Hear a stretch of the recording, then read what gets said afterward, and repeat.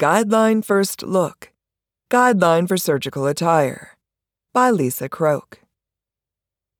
The updated AORN, Guideline for Surgical Attire, provides recommendations for wearing surgical attire, that is, long sleeves, lab coats, head coverings, shoes, in semi-restricted and restricted areas, laundering scrub apparel, and cleaning identification badges, stethoscopes, and personal items. For example, backpacks, briefcases, cell phones, tablets. Quote, AORN hopes that this updated guideline can help reduce the introduction of potential pathogens into the perioperative environment from surgical attire, stethoscopes, and personal items, thereby minimizing a patient's exposure to microorganisms that can contribute to surgical site infection. End quote, said Karen Decay, AORN Senior Perioperative Practice Specialist and lead author of the guideline.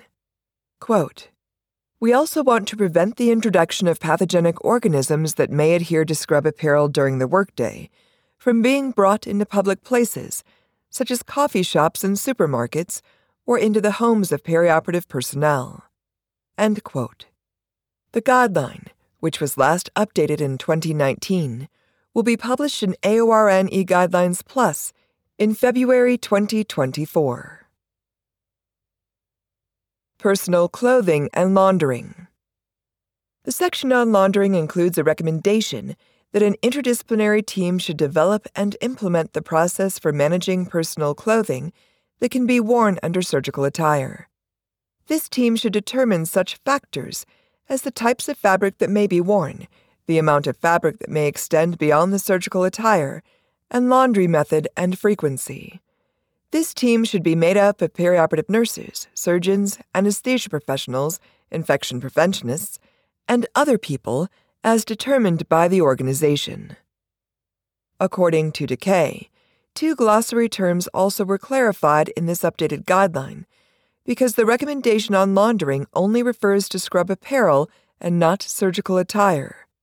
Quote, scrub apparel, which we are defining as a scrub top, scrub pants, or scrub dress, with or without a long-sleeve scrub jacket, aka warm-up jacket, worn in the semi-restricted and restricted areas of the OR or procedural areas, should be laundered at a healthcare accredited laundry facility or according to the state's regulatory requirements or, in their absence, according to the CDC, Centers for Disease Control and Prevention, recommendations for laundering.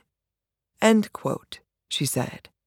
Quote, surgical attire is defined as scrub apparel and a head covering, the latter of which can be disposable or reusable. It is up to the facility to determine what types of head coverings can be worn, and if reusable head coverings are allowed, a process should be established and implemented for laundering frequency and laundering method. But we do not say that it has to be the same laundering practices as for scrub apparel. End quote. Because no evidence exists regarding when personnel should change surgical attire if they go to other areas of the facility. For example, decontamination area of the sterile processing department, or outside the facility, for example, outdoor patio, garbage dumpster. An interdisciplinary team also should determine the circumstances that require changing.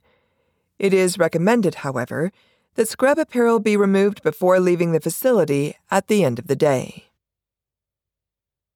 Stethoscopes. 2 new recommendations were added in the section on stethoscopes. Cleaning and disinfection of stethoscopes should be encouraged via such approaches as creating a standardized process, placing supplies, for example, disinfectant, hand rub dispensers, in convenient locations, providing education to staff members on the risk of cross-contamination and cleaning processes, and posting visual reminders with cleaning instructions. Because it has been shown to increase buy-in and compliance with cleaning and disinfection of stethoscopes, education with real-time feedback for cleaning and disinfection, for example, verification testing with adenosine triphosphate, culturing before and after disinfection, may be implemented. Badges, access cards, and personal items. A revised section on identification badges, access cards, and personal items was added in this update. Access cards are now included with badges in the recommendations to clean and disinfect these items when they are soiled with blood or other body fluids or other potentially infectious materials, and to implement a routine disinfection schedule. A new recommendation also was added that an interdisciplinary team should decide if lanyards can be used in the perioperative environment. Quote, "One new study and one case report found lanyards to be contaminated with pathogens and that the materials they were made of, polyester or nylon, were difficult to clean and disinfect." End quote, Takei said.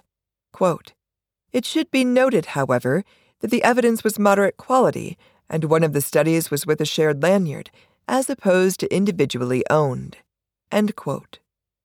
If lanyards are used, a process and schedule for routine disinfection should be developed, rather than just cleaning them when soiled. Cell phones, tablets, and other personal or handheld electronic devices have been shown to possibly be highly contaminated with microorganisms, some of which are pathogenic. The recommendation to clean and disinfect these items before bringing them into the OR now also indicates that hand hygiene should be performed frequently when handling these items throughout the day. Cleaning and disinfection of badges, access cards, and personal electronic devices should be encouraged via the same methods as for stethoscopes. Education with real-time feedback for cleaning and disinfection also may be implemented. A new recommendation was added that an interdisciplinary team can assess technologies for cleaning badges, access cards, lanyards, and personal electronic devices. Takei noted that this technology may include ultraviolet, UV, wavelength technology, specifically UVC, and a portable electronic steam sterilizer with a dryer. Quote, "Although 4 new high-quality studies showed a significant decrease in the number of organisms on phones when UVC devices were consistently used, none of them were conducted in the OR. Therefore, more studies are needed on their use in the perioperative environment and to determine the most effective delivery system and nanometer frequency." End quote, she said. Quote, "There was only one study on the electric steam sterilizer, but it reduced 30 pathogenic bacteria from a lanyard, was quick, and produced a dry lanyard for immediate use." End quote. Conclusion. This updated guideline provides recommendations for wearing surgical attire, including long sleeves, lab coats, head coverings, and shoes, in semi-restricted and restricted areas, laundering scrub apparel, and cleaning identification badges, stethoscopes, and personal items, such as backpacks. Important revisions include forming an interdisciplinary team to determine circumstances that require changing of surgical attire, determining if lanyards can be used in the perioperative environment, and cleaning and disinfecting cell phones, tablets, and other handheld electronic devices.